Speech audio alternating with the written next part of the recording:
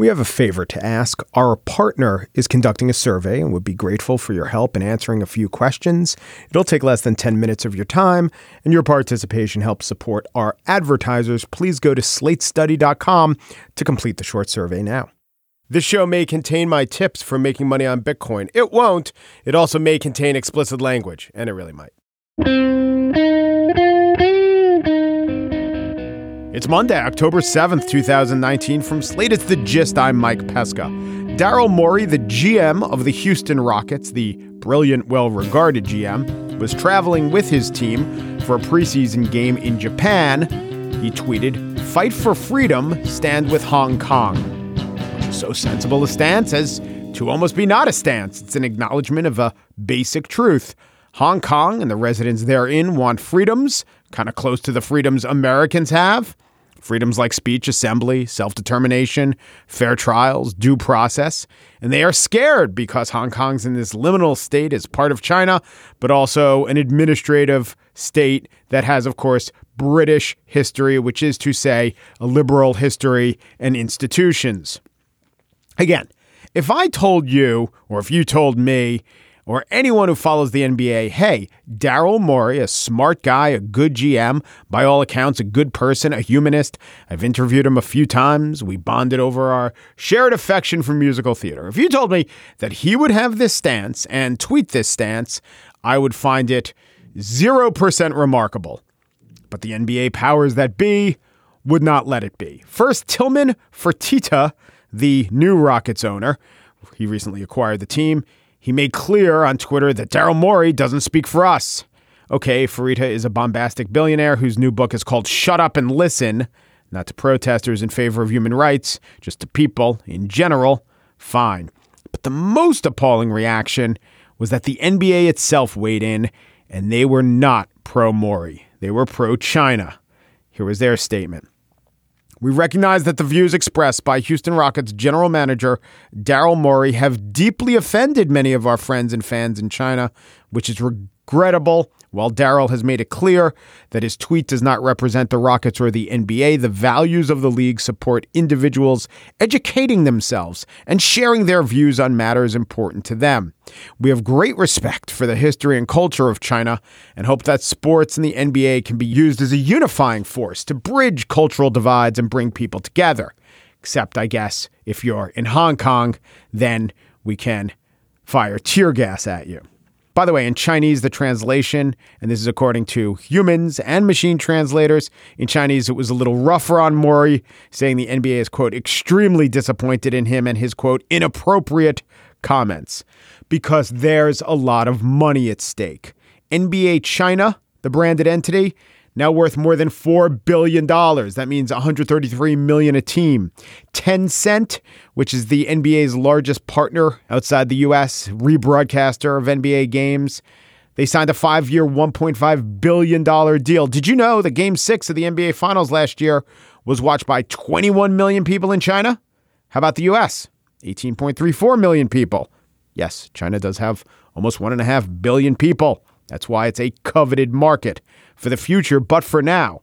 China loves basketball, and they used to love the Houston Rockets before a day or two ago. The greatest Chinese basketball player of all time, Yao Ming, was a Houston Rocket. Now Tencent is no longer broadcasting or streaming Houston Rockets games. But again, I have to emphasize this. Daryl Morey did not say anything that was remotely controversial.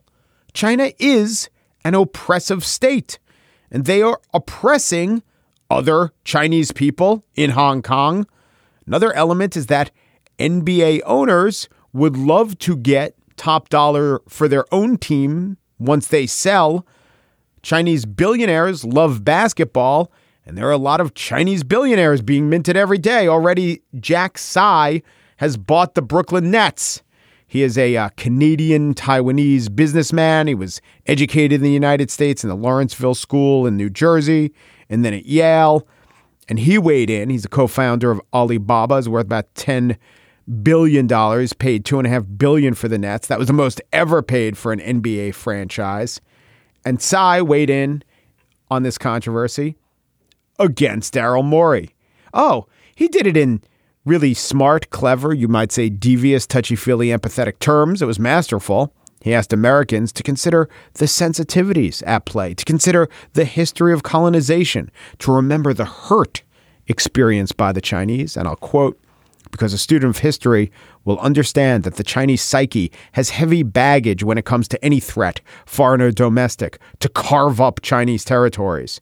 When the topic of any separatist movement comes up, Chinese people feel a strong sense of shame and anger because of the history of foreign occupation. Again, this is people from Hong Kong wanting rights, human rights, rights that the UN says everyone should have, rights that Americans have. The protests were set off by a treaty with the mainland that would have robbed citizens of Hong Kong of legal protections that are basic human rights. So all these American politicians weighed in on the side of Daryl Morey against the NBA. But I have to think there was a noticeable absence, and it is, of course, the president of the United States, who has said nothing about the crackdown on protesters in Hong Kong. I guess he wants this deal with China. And in the past, whenever a president would weigh in or the State Department would issue a cable and they talk about Arab Spring or the opening of the former Soviet states, I never thought the words meant much. And maybe as words they didn't.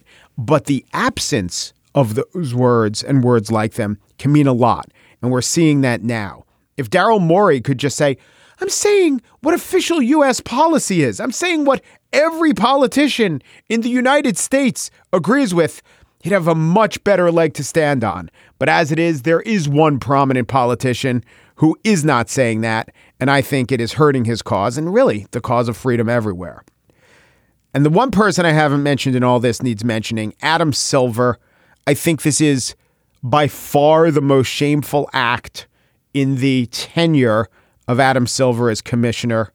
I know there's a great deal of money involved, which explains the NBA's cowardice.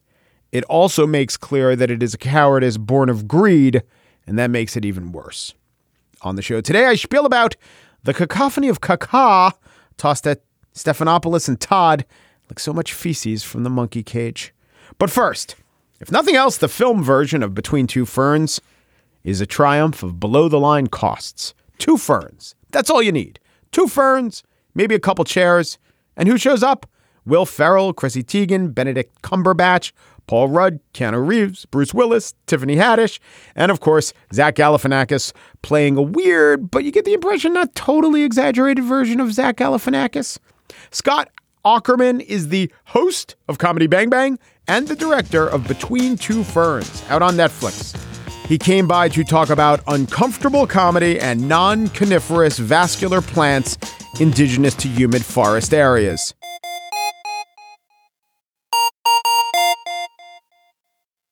Between the Ferns or Between Two Ferns. Take your pick. The other has been suggested by no less a luminary than David Letterman. The new movie of that title is out. It is on Netflix.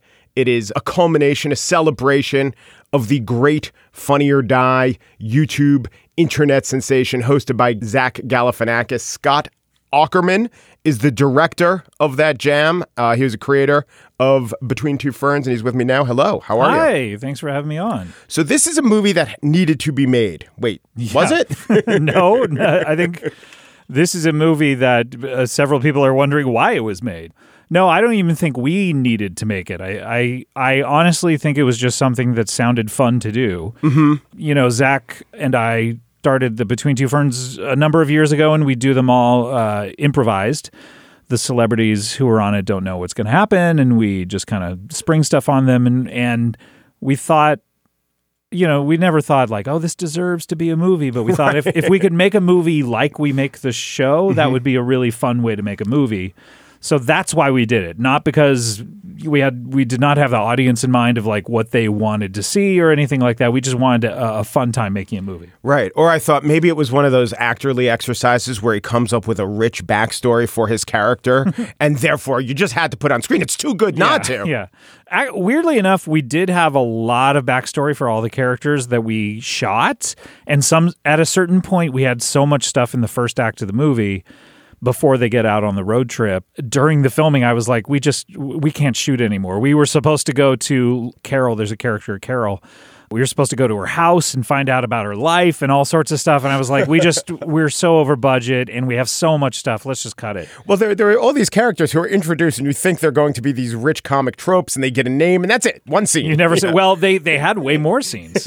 That's the interesting thing. There's like a super rich backstory for Zach and his parents and his coworker, Bobby Tisdale. Right. Who's actually Bobby Tisdale. Comedian Bobby Tisdale, who's so funny in the movie, but he had a whole subplot about dating Zach's sister and being there during a family dinner and all this stuff. And we cut everything out because it turned out that people just wanted the most simple version of the story, which is that he wants a TV show.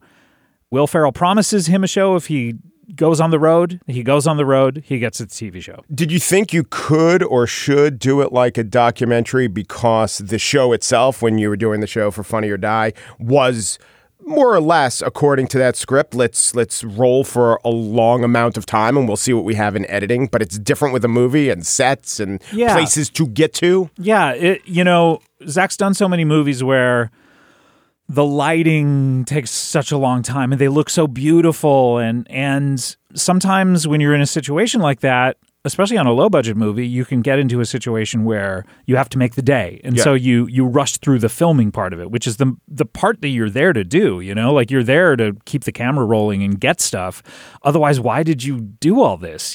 But when you're on a set, every department takes so much time to do it, it can just feel like, okay, it's fine. Let's just keep going. And we wanted to do a movie where we would do long 45-minute takes. There's a scene that was cut with Andy Daly, who's a great comedian and improv actor, which was just a 45-minute take of them at a desk talking about stuff. And, I think when the lighting is a little more simple and you do it in the fake documentary style, you can edit it in a way that things like continuity of clothes don't matter. Right. Like when you watch a documentary, my wife just made a documentary called Origin Story, which is out on Amazon Prime. It is interesting because if you really look at it, you can tell things were shot years apart because people's hairstyles changed and stuff. And in a documentary, no one really cares about that. Right. And our departments, our costume department, our hair and makeup department, were very concerned that we were doing things wrong. They'd be like, wait a minute, because we didn't know what order the scenes were going to go in. When the movie starts to come together, they'll be like, wait a minute, they're coming from this scene with Peter Dinklage, and then they're in a totally different outfit in this scene. And I'm like, they changed clothes. Who cares?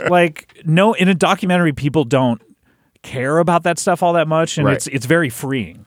How is writing a good question, other than the fact that it ends in a question mark? So how is the process of writing a good Ferns question different from, say, a roast joke? They're not too dissimilar. I think the type of angles you work are very similar. I think maybe they're phrased differently. Yes. But they are roast jokes, and that's sort of the challenge when people, will hear from certain celebrities who want to do one, and or during the making of the movie, Funny or Die would say, how about this person? How about this person? And we really had to take a look at it and say, do they have a big enough body of work that they have some stinkers that we can make fun of? Do they have a social life that we can make fun of? That's always very helpful. Can I think of 3 jokes off the top of my head when I hear that person? Right. Can the average person? Yeah. Yes. You know what I mean? Fodder, target-rich environment. Yes. But also, I'd imagine you don't want someone who you really dislike, who you really want to zing and kind of hurt. That's especially in the world of politics. We've had people reach out to us. I sometimes think it's a joke, but supposedly Dick Cheney reached out to us to want to do one, and you guys are friends with Adam McKay. I don't know if that would work. I don't know. I think it was a joke, but sometimes we think it would be really funny to lull people into thinking it's going to be a funny interview and then just have Zach give them a hard-hitting interview that they're not prepared to do. Yeah. But I think if you really do loathe someone, it would just be hard to do because we're there to have fun and have a good experience.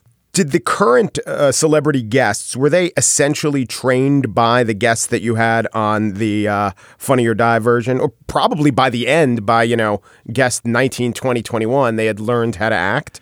It's always interesting because people come in and they're really good actors and they want to offer something to the process, right? So they'll ask about ideas like, hey, what if I did this and what if I did this? And we're always like, yeah, let's try it. Adam Scott, who I know really well, I think he came in with a really funny thing where he was chewing gum the entire time and dressed super douchey, And that's real. And he's a comedian and he gets it and he's really funny. So he's able to play that without it seeming hammy. You know what I mean? And speaking of hammy, John Hamm is, always great, and Paul Rudd, But I'll give you an example. There's Keanu Reeves came in and had seen the show and was, I didn't know if he had ever seen it before or not. And he put me at ease right away because I was like, hey, these are mean questions. He's like, yeah, of course. I love it. That's why I'm here. But he also was like, well, how do you want me to play? And usually, I say, look, Classic Ferns is always, like Coke Classic. Classic Ferns is always the best of just get upset, whatever that scowl, means to you. Just scowl. But he also wanted to try something interesting. So we did part of it where it was a little like he was on a junket for a fake movie. There was this movie he made up called Shotgun Promises.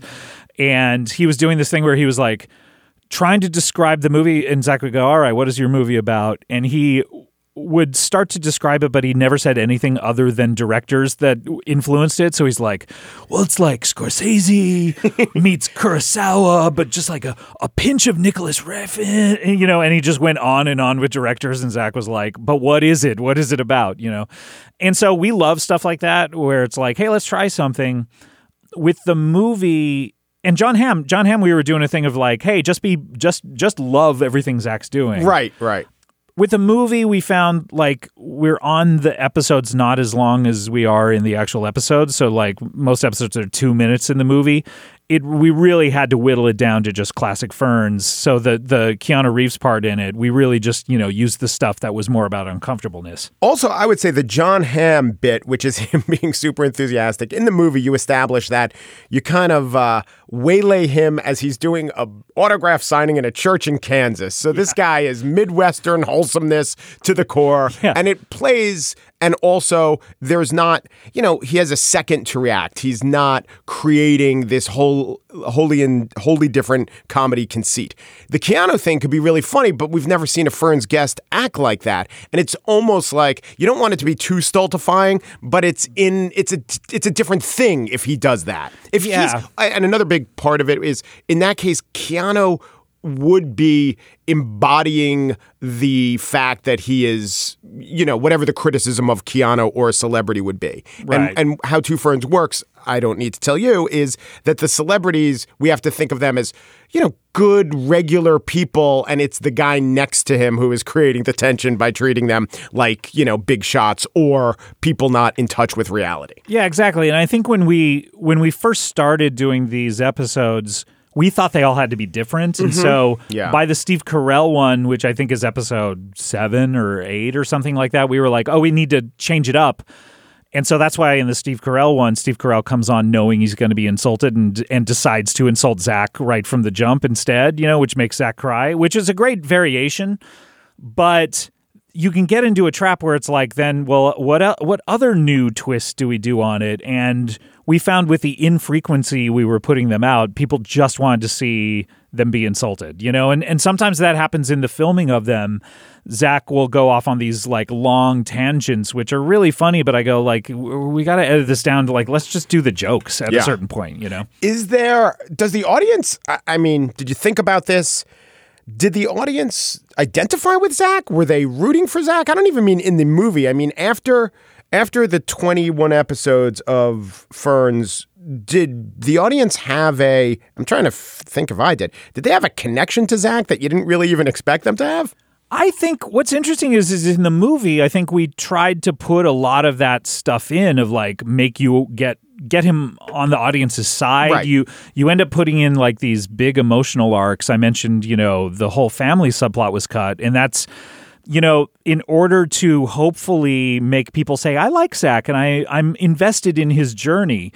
And what we found is people are invested in the journey just because it's Zach. Yeah. And he's so likable, and we didn't need any of that stuff. And really the simplest stakes of hey, you get a talk show if you do this, were enough for people. And they did not care about all of the emotional arcs that we had set up, and which is a bummer because we filmed a lot of great stuff with great actors. But yeah, I mean, we just people got it. They'd seen the Between Two Ferns, and even if they had it, they understood, yeah, this guy wants a talk show. Yeah, done. But all the extra stuff can be released in some form. I mean, this is the trend of improv comedy. Let's have an Anchorman. Let's have an Anchorman with an entirely different cut. The issue is all of those things were on DVD or Blu-ray, and Netflix is an entirely different ballgame. They don't do that kind of stuff. So you're saying the format that has costs to printing it versus the format that is literally infinite, that second format will suppress the information. Well, that was what I found with Comedy Bang Bang, the TV shows. We put out the first season, the second season, the third season, and we put so many extras on that. I mean,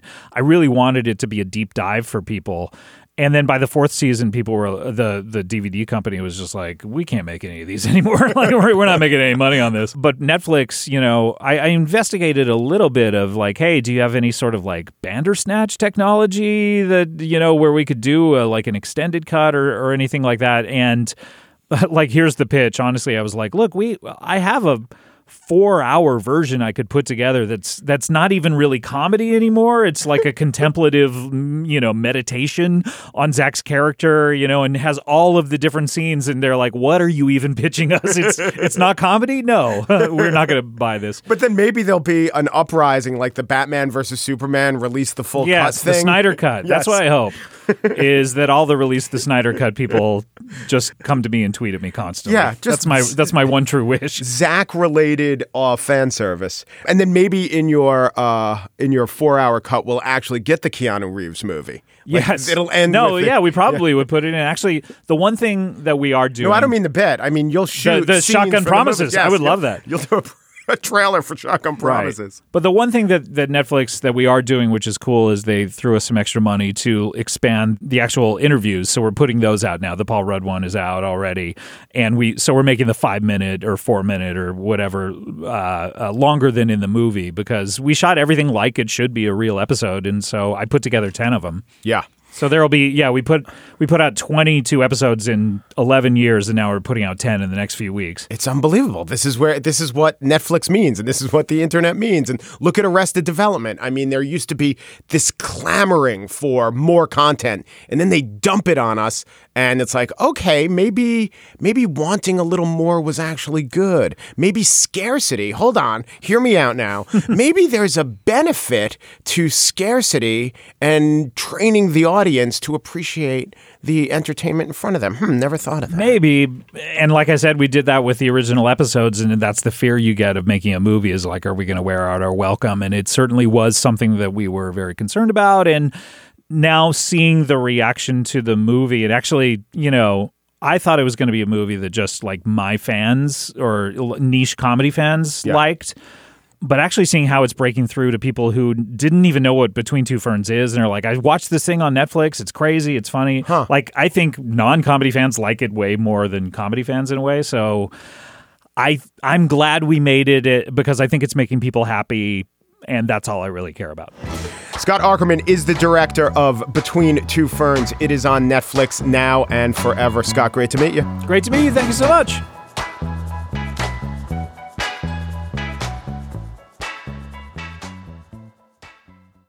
And now the spiel. I'm not usually one to get despondent or dejected over a contentious interview held on the public airwaves. Newsmakers, elected officials need to be held to account.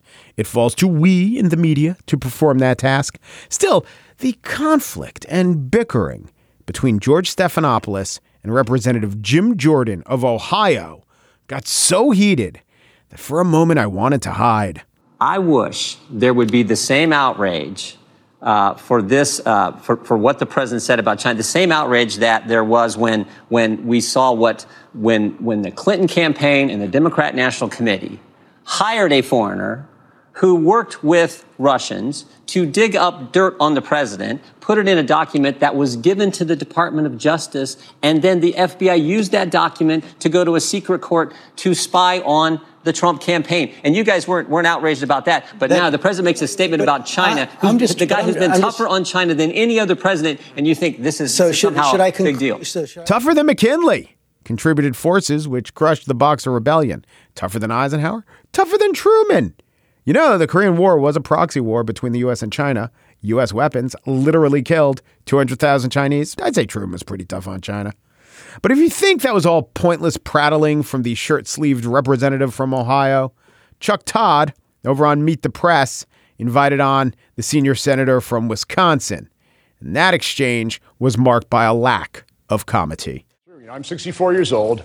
I have never in my lifetime seen a president, after being elected, not having some measure of well wishes from his opponents. I've never seen a president's administration be sabotaged from the day after election. I've never seen no measure of honeymoon whatsoever.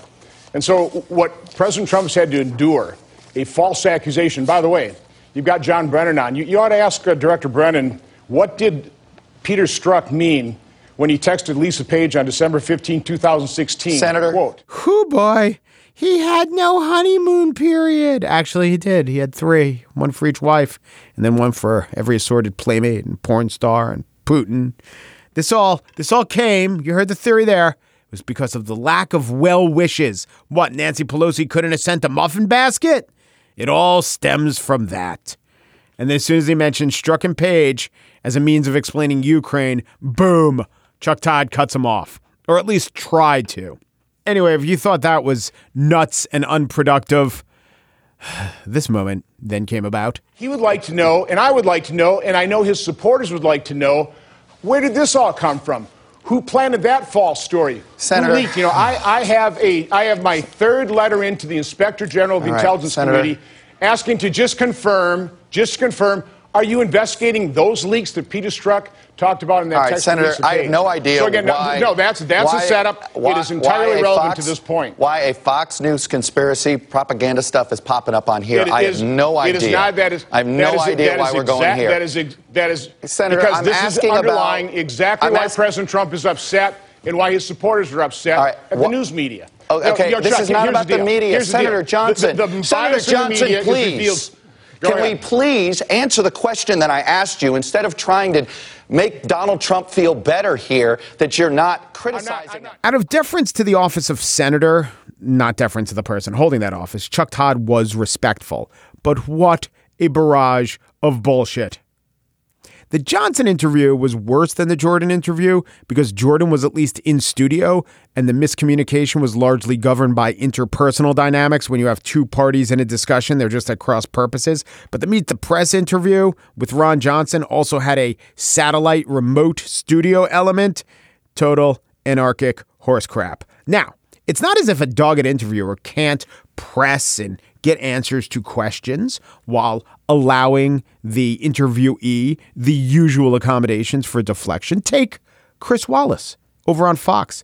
He interviewed Florida Representative Val Demings, and Wallace had some pertinent questions for her. Do you believe that there is now hard evidence that President Trump committed high crimes and misdemeanors? And do you believe that the House will now vote to impeach him? Now, that is a good question. That was tough. It was to the point.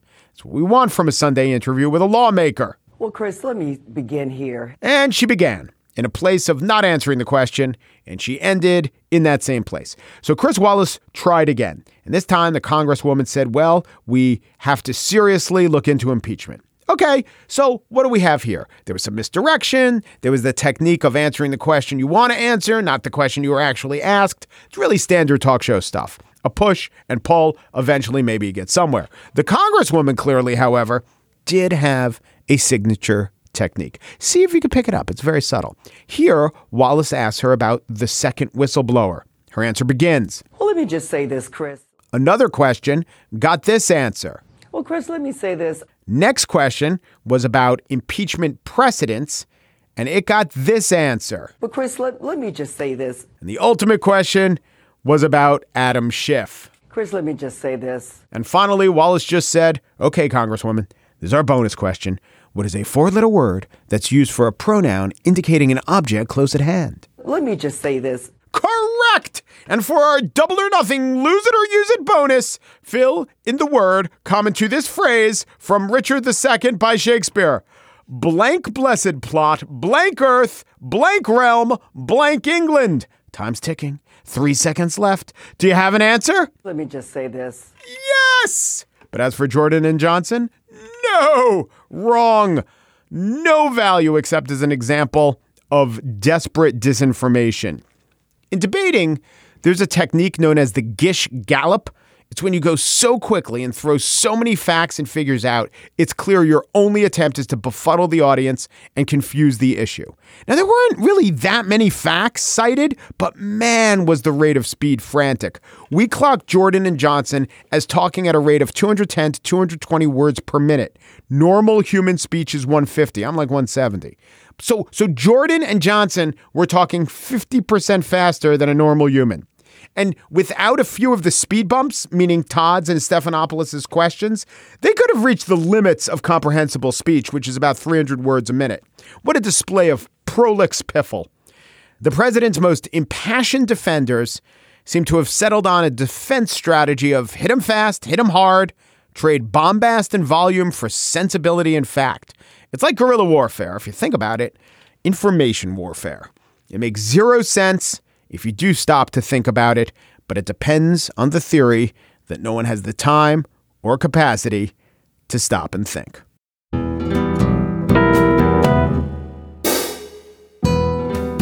And that's it for today's show. Daniel Schrader produces The Gist. He speaks at 200 words a minute, except when addressing his Southern grandmother, and he goes down to 175. Christina DeJosa, also Gist producer, types at 200 words a minute, which means when transcribing someone who's speaking at the usual 150 words a minute, well, Christina's wasting about a quarter of her resources. The Gist. Well, if you were searching about for basketball team antagonists to China, you might think of the Washington Generals, but somehow China doesn't take that threat seriously. Umperu, deperu, duperu, and thanks for listening.